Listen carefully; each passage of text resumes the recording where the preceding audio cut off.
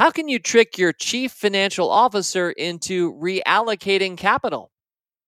What did Ralph Waldo Emerson know about journaling that you should too? And how can you ensure you will create positive memories for grandchildren one day that they will always remember? Have you written a letter to yourself recently? Or ever? And the list goes on. These are not really investment lessons this week. These run deeper. They're life lessons, but often they're simple, humble. They're hacks. Mental Tips, Tricks, and Life Hacks Volume 8 this week only on Rule Breaker Investing. It's the Rule Breaker Investing Podcast with Motley Fool co-founder David Gardner. Welcome back to Rule Breaker Investing. A delight to have you joining with me this week. We're gonna have some fun together. Let's get smarter, shall we? It's the latest. It's number 8 in our historical running series of mental tips, tricks, and life hacks. The series started with Volume 1 on June 15th of 2016. Now, back then, 2016, it was just mental tips and tricks. But then I thought, when I did Episode 2, hey, it's not just about mental tips and tricks. I mean, those are great, but what about life hacks? We all need those too, ways to do life better, more elegantly, ways to make things that used to be kludgy effective. That's how I think about life hacks anyway, and I also love mental tips and tricks, which we've now done 7 times before. The most recent was last November 2022. If you want to hear earlier episodes of this series, including that one, you can certainly always just Google Rule Breaker Investing Mental Tips. In fact, as you start typing that into Google, it starts suggesting things like mental health tips and other things. I don't know if I provide that, but Google's suggesting that in the autofill as you type in Rule Breaker Investing Mental Tips. But I can assure you that will get you to past episodes in this series. You'll find all previous ones, which might be worthwhile since there are no repeats. Every one of these episodes is chock full of new, original, well, at least this show, mental tips, tricks, and life hacks. Now, are these earth-shattering, life-improving, unforgettable tips? Absolutely not. I mean, maybe, but no, these are hacks, a lot of life hacks. This series is designed to make life more elegant, fun, and navigable. I'm coaching you very explicitly here, and like any good life coach might do, aiming most of all for your success. So these are things that have worked for me, and sometimes for listeners who've written in have worked for them, that we hope work for you too. They can be quite small, by the way. For instance, last year, November 2nd, 2022, number 4 was a trick, and I shared with you how I use the Kindle app since I love ebooks. Maybe you do too. And I highlight with all 4 colors because the app lets you highlight not just with the traditional yellow highlighter, but with a blue, a pink, and an orange. And I described how I use all 4 of those and meaningfully, therefore, can filter books that I've previously read down to just a single thing I'm looking for. For example, I use pink to be the critically most important passages of a book, whether it's a novel or nonfiction. Whatever strikes me as the most important takeaways, I always highlight in pink. And then if you do that along with me, you can then just filter for your pink highlights and quickly review the big takeaway points you found in any past book. Now, I said this series is not necessarily earth-shattering or unforgettable, but it is life-improving. And I'm happy to say after I did that podcast, I got an email from a listener who said, hey, I hear you on the highlights on the ebooks.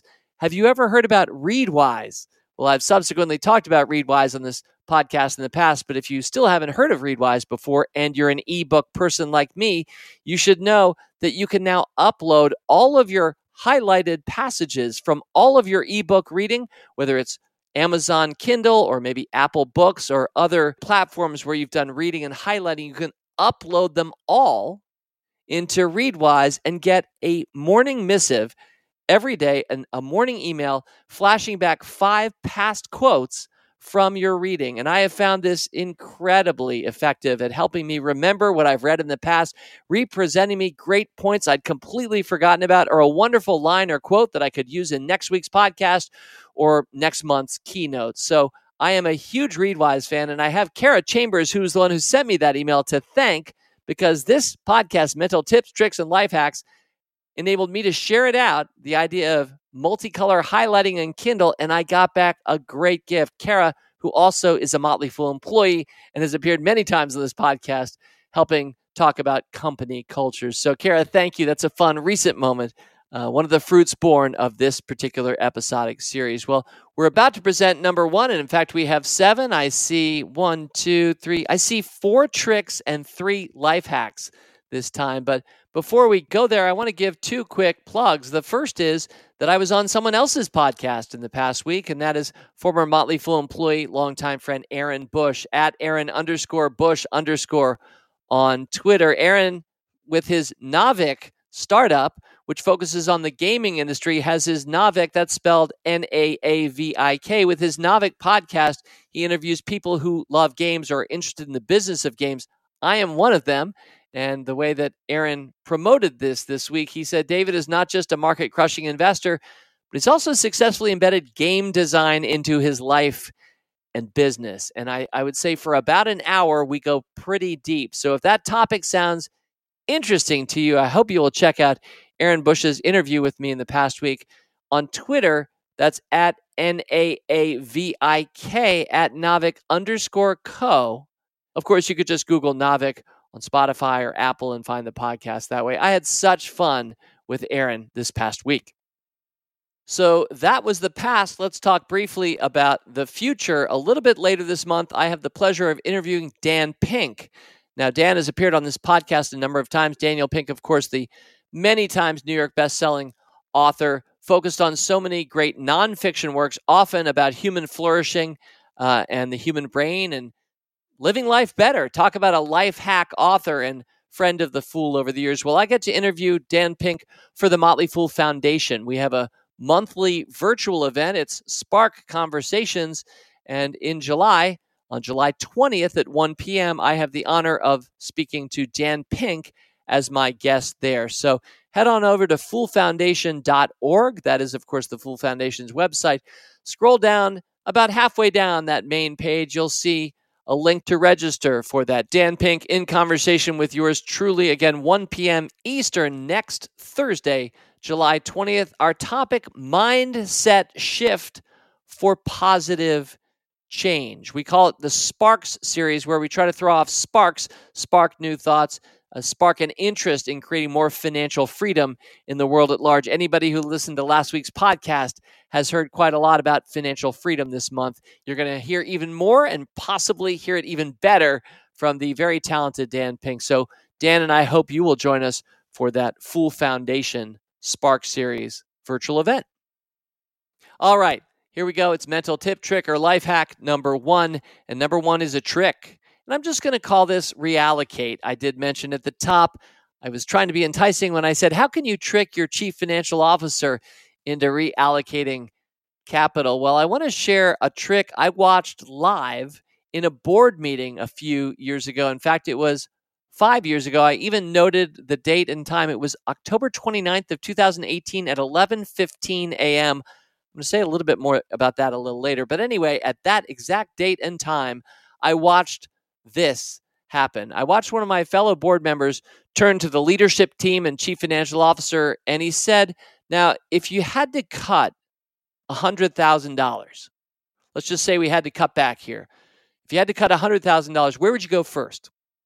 Which is a great question. Any of us can ask ourselves that. We can tone down the numbers and say $100. If you had to cut $100, if you had to save $100 in the next month, dear listener, where would you go first? But for this organization, $100,000 was about the right question. If you had to cut that, he said, where would you go first? And the team thought about it, and then they gave an answer. And he nodded. He took that in. He received that, heard it, nodded, and then he turned to his next question. He said, now, conversely, if you had an extra $100,000, where would you put that right now?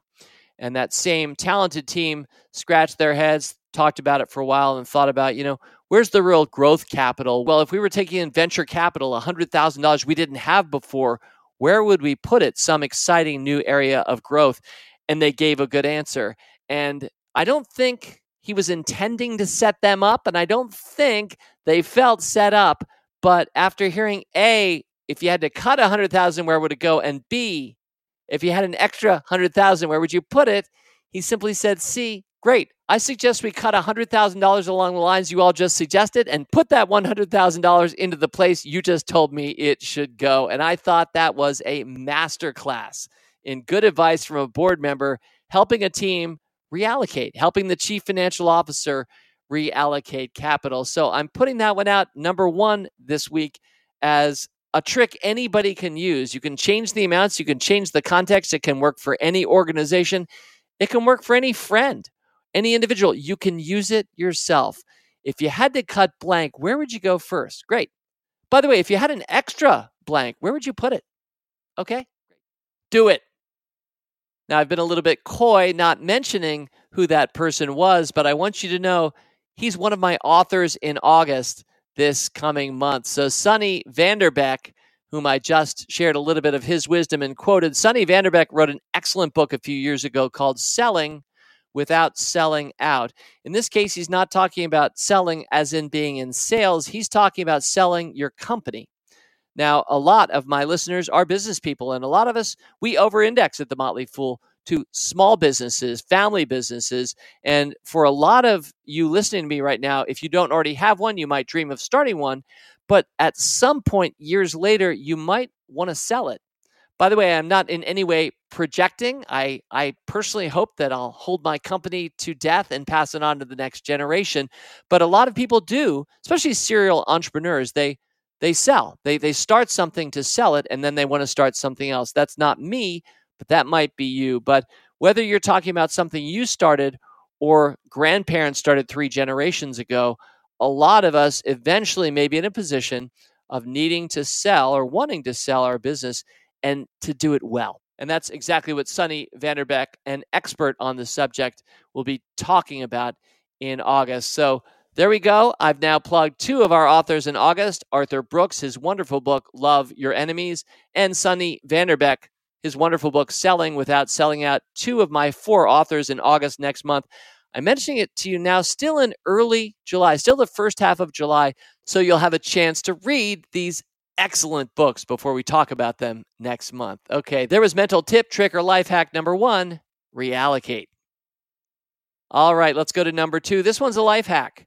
And this one speaks back to the last episode in this series because number 5 that I presented last November was journaling, in support of journaling, specifically in areas of personal growth. A lot of us may not journal on a regular basis, and I'm raising my hand too. I'm not somebody who does that, but in part, I think it's because we think we need to be really regular about it or very intense about it. Anyway, Mike McCann, this was a listener submission last November, talked about the merits of journaling. And if you're thinking about that, I highly recommend that point from last November. This one speaks back to it. This one keys into it with a slightly different angle. So number 2 is a life hack. Let's call it micro journaling. In his excellent book, Essentialism, author Greg McCune says the following, and I quote, and I think this is such an enabler for you and for me if we're thinking about keeping a diary, keeping a journal. By the way, it doesn't have to be for the rest of your life. You could just do it for the next month, or you could say, in 2024, I'm going to do it for that year. For some, it's a daily regular practice. I suspect that's a tiny minority of my fellow earthlings, but a lot of us just need to be unblocked because we build it up to be too much. So in support of micro journaling, Greg McCune wrote in his book, Essentialism, quote, "For the last 10 years now, I have kept a journal using a counterintuitive yet effective method. It is simply this: I write less than I feel like writing." Typically, when people start to keep a journal, they write pages the first day. And then by the second day, the prospect of writing so much is daunting, and they procrastinate or abandon the exercise. So apply the principle of, quotes, less but better to your journal. Restrain yourself from writing more until daily journaling has become a habit, end quote. I call that micro journaling, writing just a little bit, writing a lot less than you'd think you need to. You know, I was looking over the diary of Ralph Waldo Emerson recently, and it's quite an eye-opener. Emerson, who was such a voluminous writer and thinker in the 19th century, here was his diary entry from January 17th, 1829. You ready? Here goes. My weight is 144 lb, period.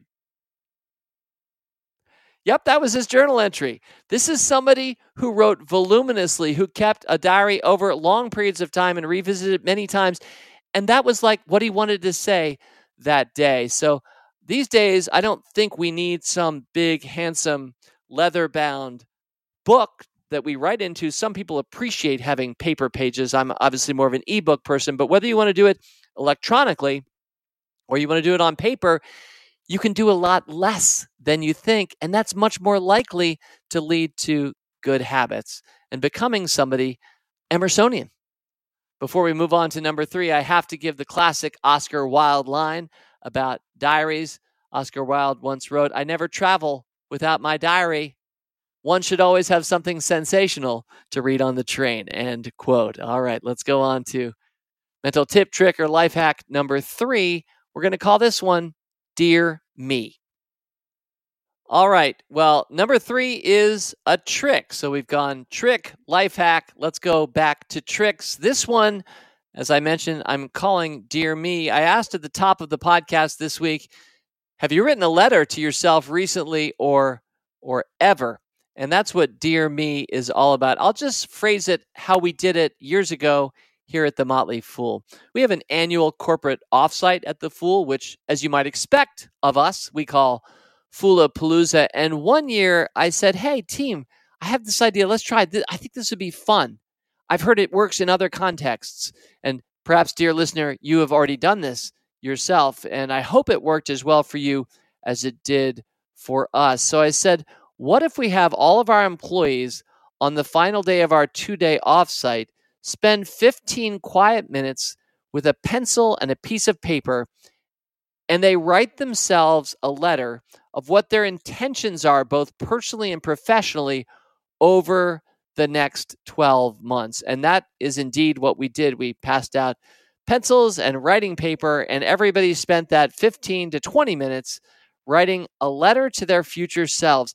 The key, of course, is that it was a letter, and it was going to be to their future self, because what we then did is we took their pieces of paper and we put them in envelopes. We wrote their name on those envelopes. We sealed them, and then we sat on them for 12 months. And as the co-designer of this, I knew what we were doing, but I'm pretty sure our few hundred employees at the time had well forgotten 1 year later as we reconvened for a Foolapalooza the following year. And we were able to surprise every one of them, well, except, of course, for our new employees in the meantime, by handing them an envelope with their name on it. And they started to remember, oh my gosh, that's right. A year ago, I wrote something to myself. I wonder what I wrote. Some people have memories better than others. I would be somebody with not so good a memory. So I had very little recollection of what I'd written the year before, and the laughter and the insights, and in some cases, the congratulations or the privately felt shame, the intention to be better versions of ourselves by re-examining whether we had lived true to what we hoped for in that year ahead. I think there was a lot of personal growth and learning. I don't think it was corporate. We didn't make a big point of reading out loud anybody's letter. Anybody could share it with others if they wanted to, and they did. But it was mainly an individual exercise for each of our employees. And I've always thought of it as Dear Me. And I've suggested this to others and other organizations. I don't know if they've taken me up on it or not, but I waited until this day and this minute to share Dear Me with you, dear fellow fool, as trick, in this case, number 3 on the podcast, Dear Me. There are different ways you could tweak that exercise. You could make it shorter or longer. You could make it for a certain group of people or with a certain intent. But I think it's really effective. And I think about 1 year is a good amount of time, not too long that you've forgotten about it or don't care about it anymore, but not too short, enough remove that it does give you, almost like we as investors, I've often said the very minimum time frame I would ever think in is about 1 year. That's about what this Dear Me exercise was all about. So there it is. Number 3, Dear Me. Try it. All right, on to number 4. This one is a life hack. I'll be brief on this one because I don't think it has a grand point to make, but I have really appreciated that as someone who keeps a careful calendar. So I know color coded across 20 different colors. I know what I'm doing tomorrow, next week. I know what I did last year on this very day. I can go back to 2008, which is when I personally adopted Apple into my life. When I switched from PC to Apple, 2008, I began using iCal. I've kept a daily calendar ever since. And what I've done in addition, it's probably the same mindset that leads me to do this, is whenever I've come up with a new thought or an idea, it might be something for this podcast, for example, whatever platform I'm using. I use OmniFocus to track a lot of my tasks. You could use your iCal calendar as well, notes, applications. Whenever I come up with something that I think is important, I don't just write it down. I make a particular point of saying the exact day and the exact time that I had that revelation or insight. A quick recent example, a couple of months ago on this podcast, I did Surprise, Volume 1, Smoke and Mirrors. That was April 19th. It is a series that's all about stories that have an important element of surprise that help you as an investor, as a business person, or fellow liver of life that have a surprise ending that make an even stronger point because of that surprise. Anyway, turns out I first had the idea for that podcast at 5:53 p.m. on July 14th, 2022. Now, I went back and checked what was happening in my life that I would have thought that at the moment, and I can't know for sure. What I can say is it's my wedding anniversary every year. So happy anniversary to me again this year. My lovely wife, Margaret, and I will have been married 33 years as of later this week. But it was, in fact, on my anniversary day last year at 5:53 p.m. that I thought, stories that surprise, that should be a podcast series. And it took me about 9 months to actually deliver that. But what I have found is when you note the exact timestamp when you come up with things, in many cases, it will help you remember why you came up with that idea at the time, which can be very instructive both for your memory and or for telling a story about why you did this new thing or came up with this new idea. You remember, if you check your calendar and you keep a careful calendar, you remember exactly where you were and when, and that adds somewhat to the story, the creation story of your new idea or enterprise. So I'm a big fan of coming up with new thoughts and celebrating innovations. And I think if you are too, I highly recommend you exactly timestamp those. Your future self will express appreciation later on that you took the time to do that. It only takes about 30 seconds whenever those eureka moments hit. Anyway, not a big one, but kind of a fun one. Number 4, keep a great calendar and then timestamp your thoughts. Well, we've been going trick, life hack, trick, life hack. So if you're following along, you'll see the next one is, of course, a trick. Number 5. This one's kind of hard to explain. I'm not sure how to title it, but let me just describe what happens in human social groups. In human social groups, we are all taking cues constantly from each other. A lot of behavioral scientists, psychologists know this better than I, but I sometimes read what they write. And so I've definitely come across the concept that in a group of people, we're all this probably goes back to our chimpanzee days. We're trying to figure out who's the top dog in this group.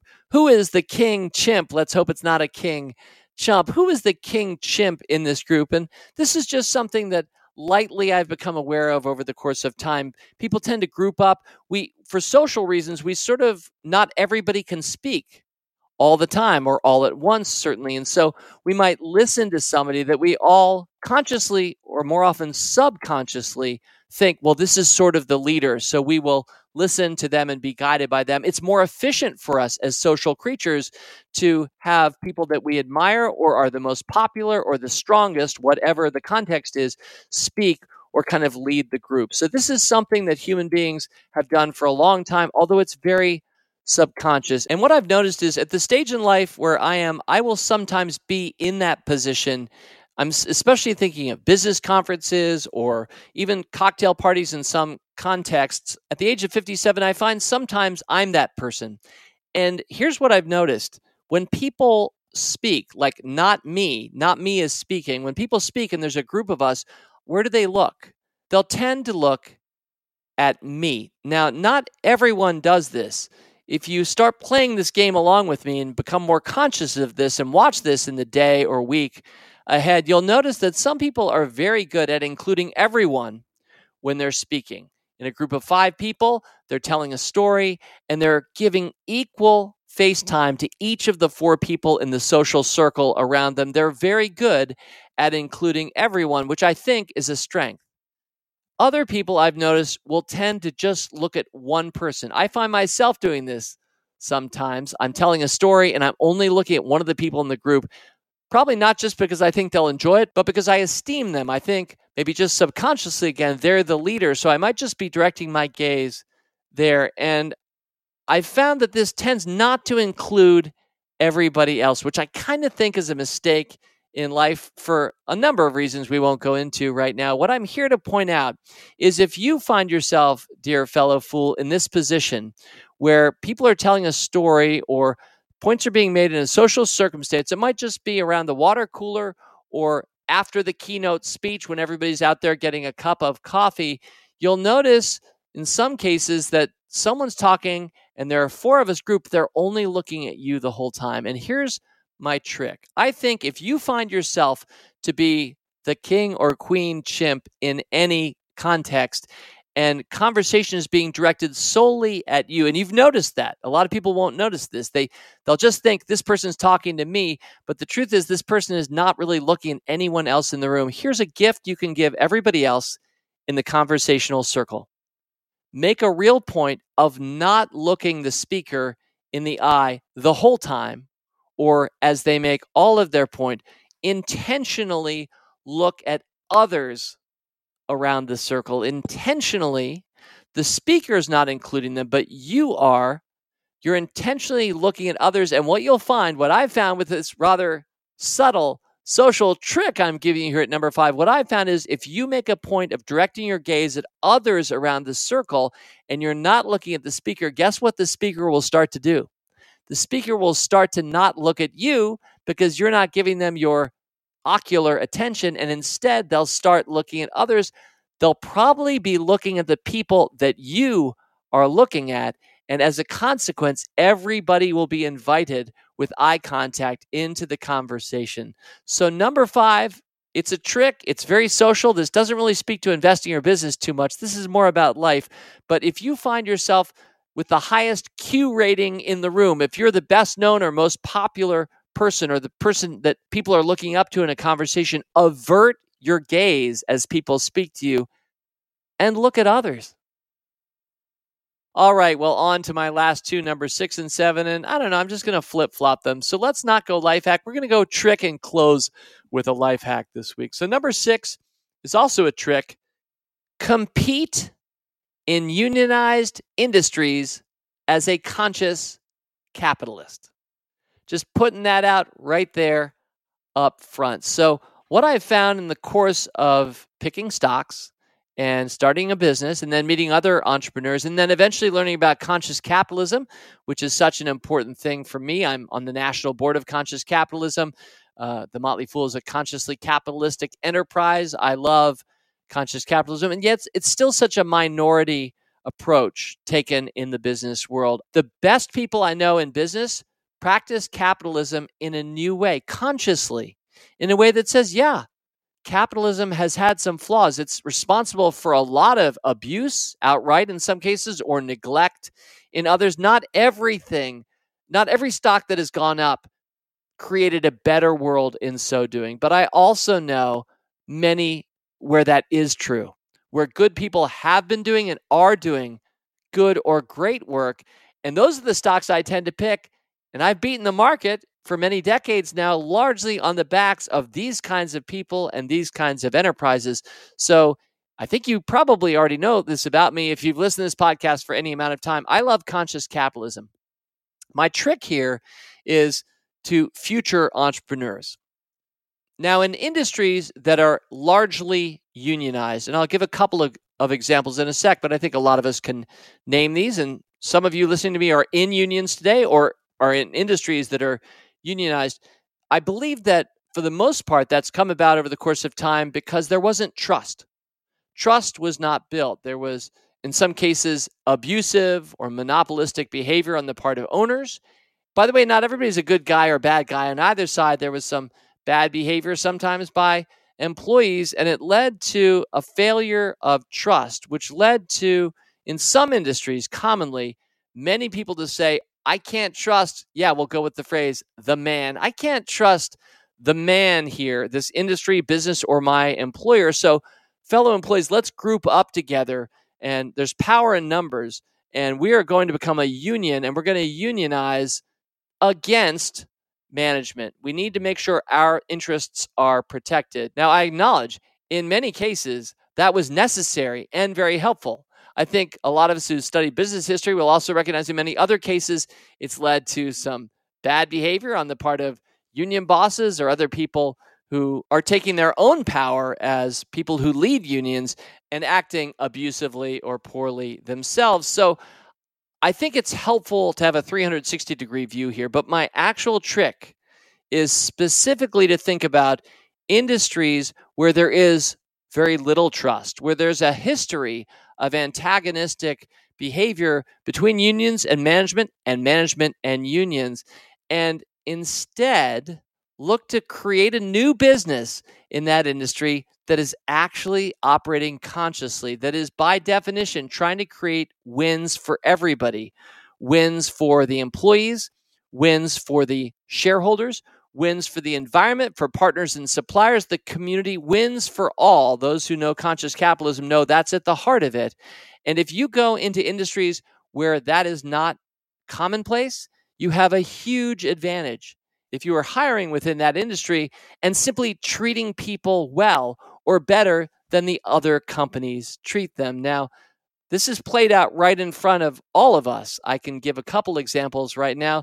Let's go with Tesla first. Now, Tesla will sometimes get bad headlines, and Elon Musk can be a target for people. They'll say things like, Tesla is engaging in abusive behavior with its employees, and I'm not here to say they never have. In fact, any company worth nearly $1 trillion has probably had some tough trade-offs to make over the years. But for the most part, as Andrew Sorkin on CNBC in 2021, as he was interviewing not Elon Musk in this case, but General Motors CEO Mary Barra, Andrew Sorkin said the following, and I quote, "It appears by my math that on average Tesla employees who are non-unionized, it appears on an hourly basis they're making more money than unionized workers, for example, at," he said, "General Motors."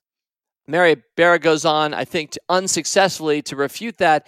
Elon himself tweeted after that, "This is true." He added, "Also, Tesla employees get health insurance, stock, and other benefits," end quote. And by the way, the performance of the stock for employees who've bought and held their shares over the years has been spectacular. There's so many benefits to working for a company. It's not going to be perfect. No company is, but that is consciously trying to create a better world, a better environment, a better product, and a better experience for employees. Not a perfect one, but better than exists at other competitors in that same unionized industry. Now, this works for any industry, by the way. If you can come in and be a conscious capitalist anywhere, good on you. And Motley Fool Ventures might want to back you. Google us.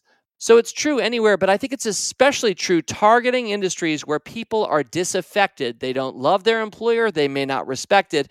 You have such an advantage as an entrepreneur creating businesses within that industry, and your employees probably won't unionize if you're treating them well. For example, Old Dominion Freight Lines, one of my better stock picks over the last 15 years or so. Old Dominion Freight Lines operates as a largely non-unionized, multi-generational family company doing lighter than truckload trucking, an incredible logistics company, and they've treated their employees wonderfully relative to the rest of their industry, and that's why Old Dominion Freight Lines has outperformed just about any other trucking company I think you can name on the backs of non-unionized labor that feels invested in and appreciated and has helped create a win-win-win atmosphere. So there it is.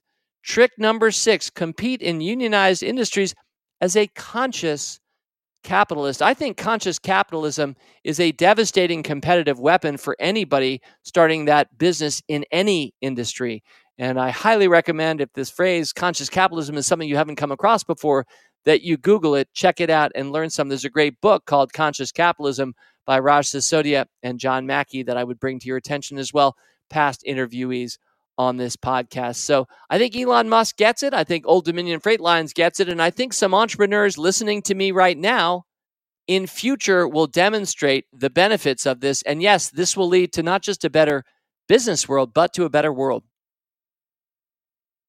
All right. Well, I hope you like that trick. I'm sure some will adamantly disagree, and I'm willing to listen to that. In fact, we have a wonderful mailbag episode we do at the end of each month. RBI@fool.com is, of course, the email address. I would love to hear your reactions to that particular trick, or frankly, any of my others. I highly recommend micro-journaling or thinking about that Dear Me letter or tricking your CFO into reallocating capital. RBI@fool.com. You can tweet us at RBI Podcast. Well, number 7 is a life hack. This one's a good one to close with this week. It first came to me from my friend Kim Conte. Kim is a talented businesswoman here in the Washington, D.C. area. She was a member of my Leadership Greater Washington class of 2019. I always like to cite and source where good ideas come from. I probably even timestamped somewhere exactly when Kim said this in my presence. Anyway, here is what she has done to intentionally make a connection between her parents and her kids, between grandparents and grandkids. And it's pretty simple. And maybe, dear listener, you're already doing this. And by the way, if you're already doing this in some interesting or better new way, I would love to hear from you on this month's mailbag. But this is what Kim described. She's made a real intentional effort to have happen in her family's life, especially around the holidays. But if you have grandparents who are near their grandkids, near your kids on a regular basis, it could be any old time. But for them, it was at a holiday time. They specifically made a point of having Gramps or Grandma or both read a story to the kids. If it's the holidays, let's go with selections from Dickens' Christmas Carol, or maybe 'Twas the Night Before Christmas, something that they would do not just once, but every year at the same time. And maybe not every year, but most years. So Kim very intentionally created a bridge between her parents and her kids by having them repeat as a tradition a special moment, a special story. It might be a read story, it might be a told story. And she just knows, and I do too, that years from now, when we're all gone, but our kids are still here, that's what they'll remember. And it didn't come about by happenstance. It came about because of an intentional choice to think about, what is a story, a message that I would love to convey to that next generation? And can I set up the older people in my kids' lives to have that moment and to have that sharing? You know, I was thinking in my own life, I didn't have a grandparent who necessarily told a story, but I'll always remember when I was 5 or 6 years old, my father's father, my grandfather in Lancaster, Pennsylvania, we would go up for holiday times, and it would be time for supper that night. My grandmother, who had partly prepared it, would be calling everybody in to dinner, and we'd be sitting, maybe we were watching television, and my grandfather was there, and he was briefly dissuading us from listening to our grandmother. He was dissuading us from going to the dinner table because behind the door that he had in the den, he had a supply of gumdrops, specifically the Chuckles brand, for those who may know, love, or remember Chuckles gumdrops, those rectangular shaped gumdrops in a certain color sequence in that Chuckles packaging. And we knew that Pop-Pop was opening up a packet of Chuckles in order to give us each a gumdrop. Dessert first, a gumdrop before we had to go into supper. There was, of course, some chicanery here, a little bit of mischief in our grandparents' eyes, and that's a memory that I will always have, something that he repeated. I don't know if that was the intention he meant to make on his grandkids, so that years and years later, he died in 1972, I'd be talking about this 51 years later, but that was a moment. So if you are a parent or a grandparent, life hack, think intentionally about what tradition, story, or ritual you yourself would like to start, or set up someone else in the family, get them started to create and extend the family culture that they have cultivated carefully over the course of their lives to ensure it proceeds down through the generations. Thanks again to my friend Kim Conti for that life hack. Have your parents read a special story to your kids at a special time. And before I let you go this week, I should, in the ongoing battle in my household anyway, I don't know about yours, should I Google it or should I chat GPT it? Thinking of the Chuckles brand, I couldn't remember the name of that brand as I prepped for this week's podcast. So I Googled Old Gumdrop USA candy brand. I Googled those 6 words and I skimmed down my Google search and I absolutely could not find in word or image what I was looking for. So I decided, well, I remembered it was a 1-word name, but I thought, well, why don't I just try to chat GPT this one? So I wrote, what is an old USA candy brand that put gumdrops in about 6 to 7 different colors, one each big and rectangular, in a plastic package with a 1-word brand? And sure enough, ChatGPT answered, the candy brand you are referring to is likely the Chuckles candy brand. Chuckles is an old and well-known candy brand in the United States that produces gumdrop-style candies. The candies are rectangular in shape, come in various vibrant colors, and are typically packaged in a plastic wrapper. Chuckles candies are popular for their fruity flavors and nostalgic appeal. Well played, ChatGPT. So yeah, maybe that's a bonus. Number 8, another life hack. Fool on.